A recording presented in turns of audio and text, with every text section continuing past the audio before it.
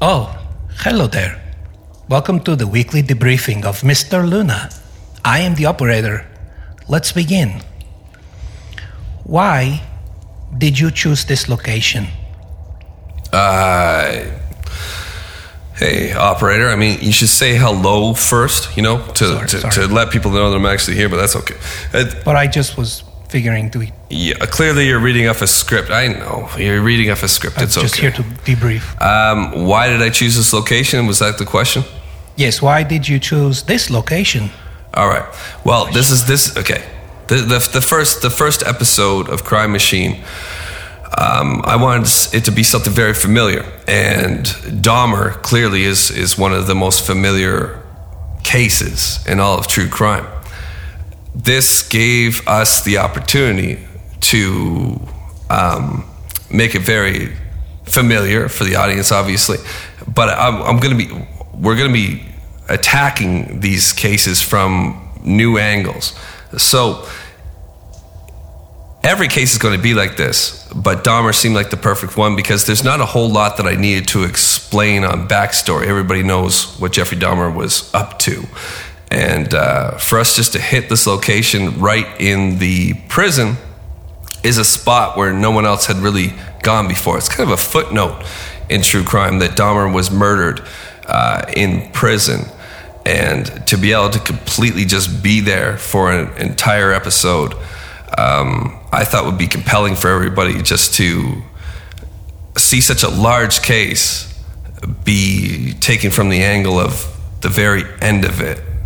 A part that definitely hasn't been focused on this way in the past, operator. Yes, I agree.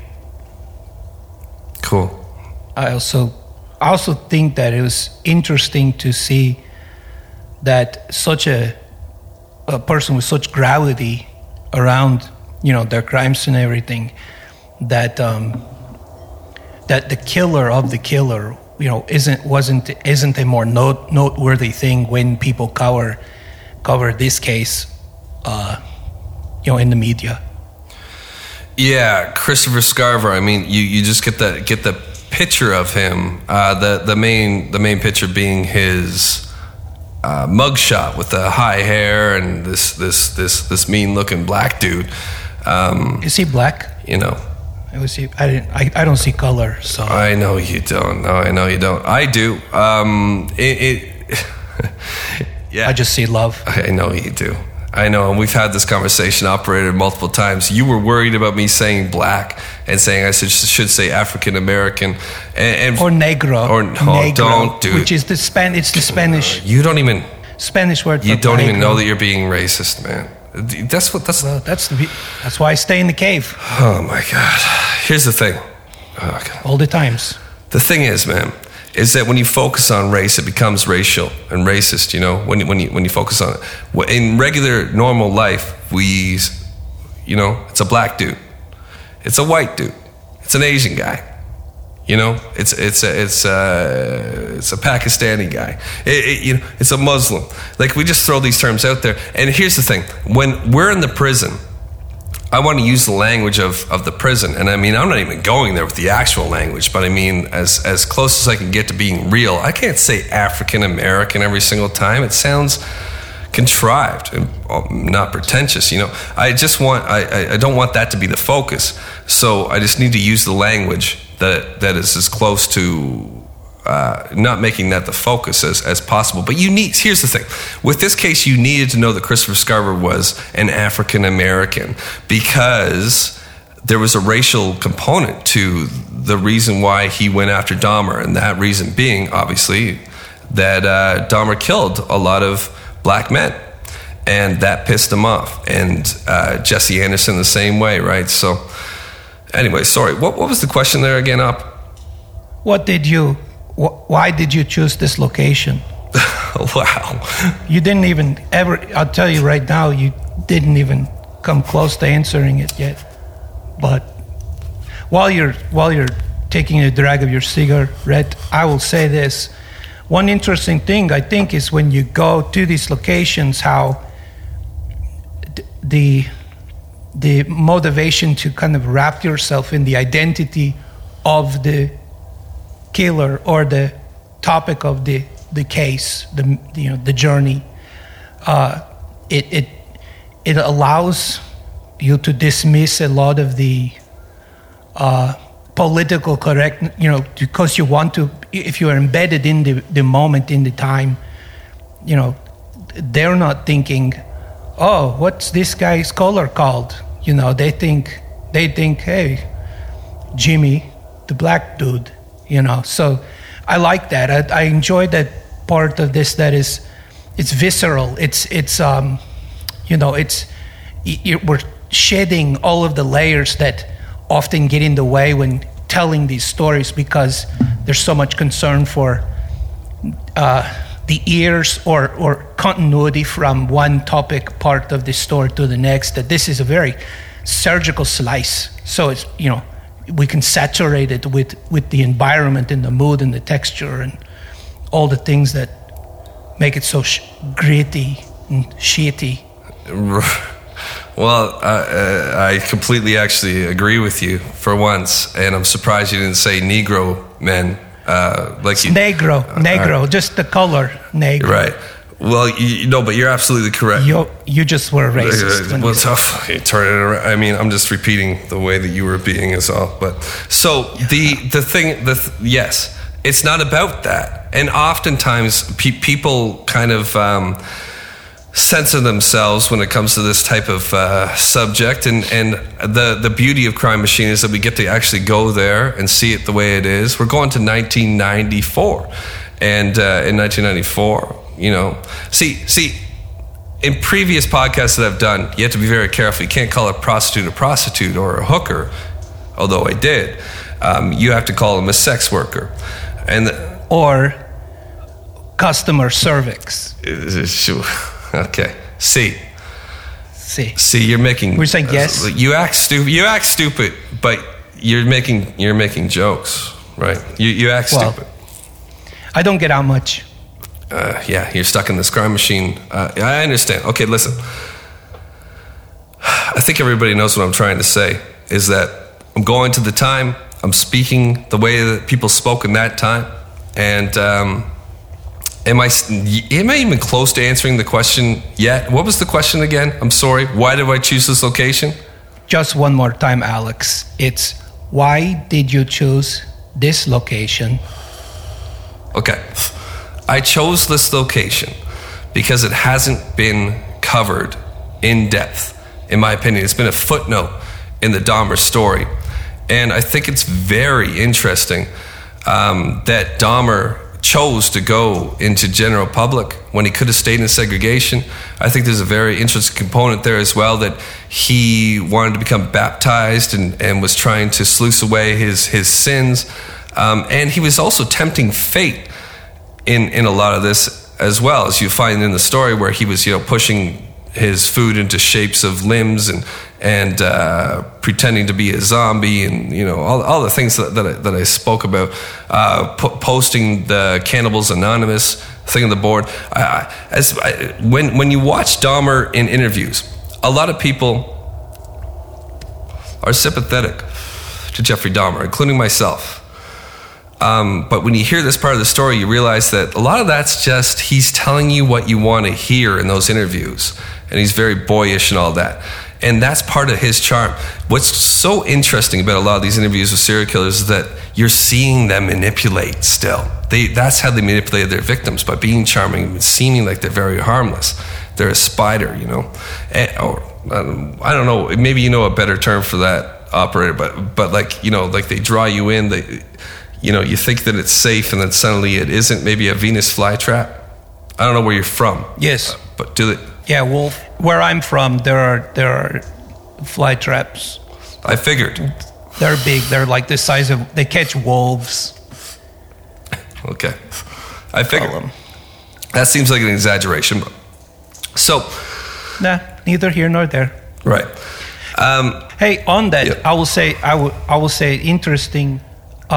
So let me ask you this: on this mission, when you're there,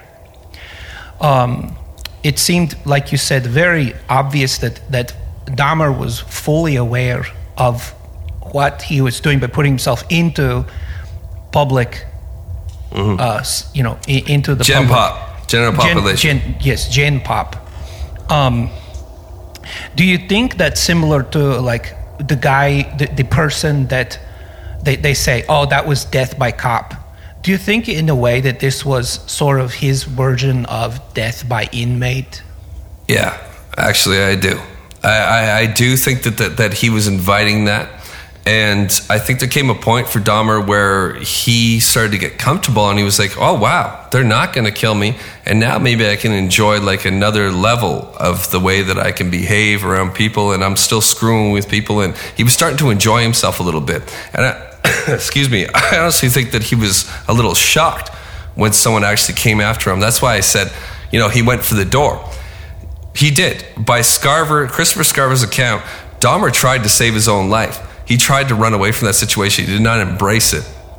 I think he was enjoying himself at some point. Initially, he wanted to die, and then he realized, I can have a little bit more fun here. The Jeffrey Dahmer you see in the interviews, where he's very confused as to why this all happened to him, and he's remorseful, and he never blames it on anything, which I do respect about him. He, at his core, clearly was not the type of guy that you would really want to get in too deep with. Surface level, fine. Okay guy. Military service, all that stuff. He could be a good guy socially and probably someone you want to sit down and have a beer with, but you wouldn't want to have 5 beers with. Because what? Or sex. Or sex. Oh, no, well, you might want to have sex with him if you're a homosexual. That's fine. But, I mean, you wouldn't want to have sex after he had... killed you. Killed you, yeah, because... Oh, God. All right, what's the next question there, Rob? Next question is, was there more you wished you could have told? No. With the story? No, because it's already been told. I mean, and again, the beauty of Crime Machine is that we get to go to one moment within the life of these criminals, or one moment within the crime.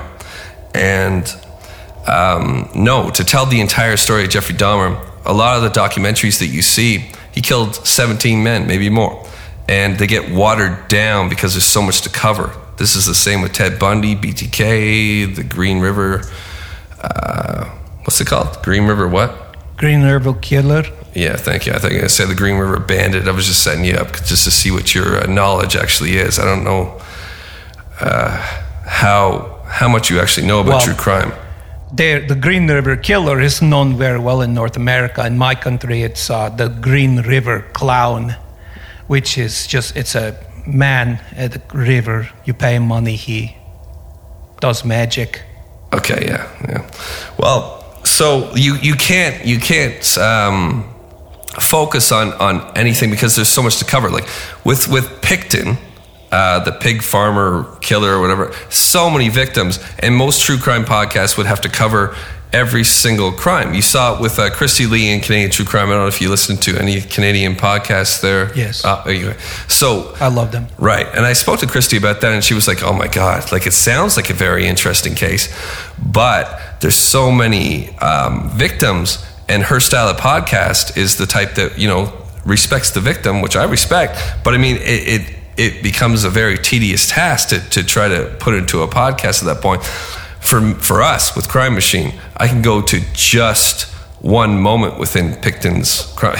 Maybe say we take the angle of him setting up the situation to trap all these people in, and then we can just focus in on that. There's a lot of not liberties we could take, but I mean, there's a lot of stuff that we can avoid, a lot of muck that we don't have to drag our boots through. With Crime Machine. An interesting way that I like to think of it is like, pick a fruit, any fruit you want. That fruit... Mango. Okay, there you go. Mango has the bulbous fruit part. Inside there's a seed, something, all of that is that gets a severe amount of attention. What doesn't get a lot of attention is the stem, the thing that grew that whole thing. So all these people spend all this time looking at the beauty and the complexity of the fruit and all of its colors and variations and nuances and whatnot. We are saying, yeah, but look at the science, look at the poetry, look at the drama around the thing that gave that fruit. What the source of all that. We spend time there. Yeah. So in essence, we are talking about crime, but in a way, we're talking about not crime. Crime, to moments in crime that are crime somewhere in there, in the middle of crime. I get, you know what? This will be one of the rare times where, I've agreed with you a couple times now. But yes, the bruise on the mango. And just focus on that bruise. How did that bruise happen, Yes. Rather than how it came to be so big or how it became so small. You're correct. Just focus on one part of it. And in doing so, again, the beauty of it is that most of these crimes people know for the most part. So you can kind of finesse it and just kind of hint at the stuff that you know that they already know and focus in on a particular part. What is the question? Did we answer it? Did I answer your question now? What was the question? Yeah, basically, it was easy, almost a yes/no question, and you answered it about 8 minutes ago. Was there more you wished you could have told? And you said no. No. And then you talked more after that. All right. Well, you let me. So, you're the one running the interview. What's the next question? Did you regret choosing this location at any point? No, because I've always wanted to cover Jeffrey Dahmer, and I didn't want to do it because I knew it was big. It was a big case, and a lot of people have already done it, and it wouldn't be that interesting just to do it again. But with Crime Machine, we're able to do it in a unique way, and I was super excited to do it in the way that we were able to do it via Crime Machine. Yeah. Sorry, I took out some of your accent there somehow. God, we got it. No. All right, what else you got? I'm magnetic that way. Here's one for you. I will try to I'm warming up. I'm limbering up a little. So here, this one I'll make a little more conversational. Hi, how are you holding up? Oh my God. How am I holding up? Yes. How are you holding up? And you said hi first? All right, well, hi. Yeah, hi. Hi, operator. 17 minutes into this. Hi. Hello. I'm holding up well. This is refreshing. This is exciting to do it this way. It is, these cases that we're going to be tackling, and this one in particular is normally a very nasty case to hear about. There's so many things that we did not talk about that Jeffrey Dahmer did and we could have focused on that so many people do with the eating of the bodies. And we touched on it all, but this did not take a whole lot out of me. I just felt refreshed the whole time because how much did we actually focus on Dahmer within this op? There was, most of it was just on peripherals. Did I pronounce that properly? The guy can't pronounce anything. Peripheral.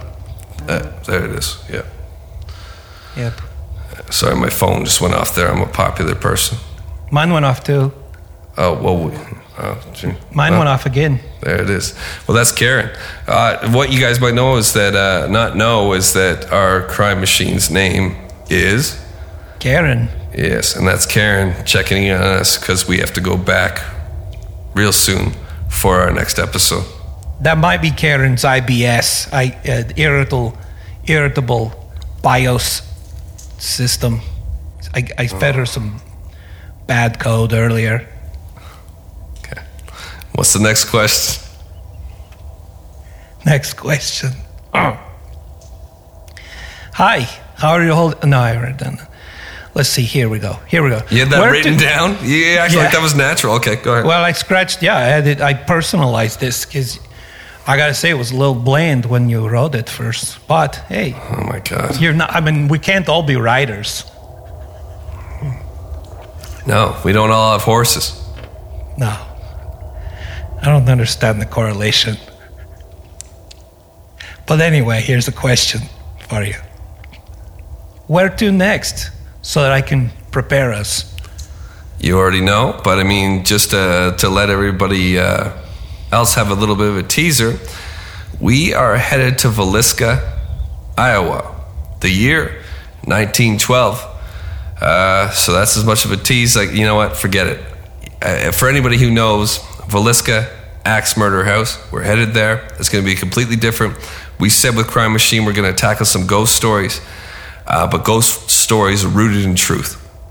And we are going to head to the Villisca Axe Murder House, and we are going to watch the entire thing unfold from the information that we know of, but I mean also from things that are very clear to me and to you, Op, and to Karen as well. We have a really good feel for what actually happened there, and we are going to take all the listeners directly there, upstairs, downstairs, into the bedrooms, right to the my lips, my back. I thought that's where you're going with it. I was not. No. And it will be, once again, a completely different angle on an old crime that everybody thought they knew. Well, and that you do know, but we're going to go right there. Yeah, you haven't looked at the stem of that case. Right, yeah. We're going to stare at the bruise on that stem. There's a lot of bruises on this particular set of mangoes. Yep. Well, thank you everyone for your time, listening, giving us your attention, being with us, supporting us through all this. The Crime Machine was not easy to build. Some of you may know I work underground in a lot of ways, and this was a challenge. All right, well, hey, this we're not going to let you talk anymore today. Yeah, okay. Bad idea. Yeah, no. Let's get back to work, okay? Yep. Actually, hold on a second. Yeah. Operator, I know that you don't get much time to speak and all that. Is there anything else that you would like to talk about? I'll ask you a question real quick. Is there any feelings, any trepidation, anything you're worried about, anything that you're happy about this? We don't talk much. I just hop in, you send me. I know we argue a lot. Yeah. But I do appreciate the work that you do. I'll tell you that. Anything you want to say outside of anything that, we've never even spoken about it, I'd just be interested. I mean, mainly I'm just trying to drag this out a little bit more. So, I mean, just try to be entertaining for a sec. Go ahead. Yeah, well, we're doing good. If we can hang on for just about 2 more minutes, we qualify for ad rev. So, I'll tell you this. Earlier on, when you and I worked together on other things, I was flattered and, a little starstruck, I guess. I'm not anymore. Well, that's good. I'm just kidding. I am. I'm still starstruck. Oh, I tell you, this is what I like. Sometimes I'll see you get off of the Crime Machine, walk down the metal gangplank, and you look disheveled. You look like you need a hug.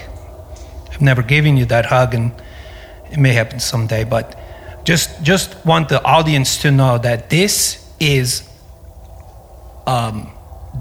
our effort at producing art at our best, current best. We both feel like we're hitting a great stride, and glad that you're along for the ride. Okay, all right, that's good. All right, that rhymed. Perfect. Yeah, no, a little bit. All right. Hey, and about the hug thing, it's okay to continue not. Okay. I see you reaching your arms out oftentimes. I just don't think that I don't see that. That's enough. Okay. Duly noted. Okay. Karen, right. Please cancel hug schedule from now on. Confirmed. All hugs have been cancelled. And Karen, can you please cut this episode? Thank you everybody for tuning in. We will see you shortly with the early release 002, the Villisca Axe Murder House.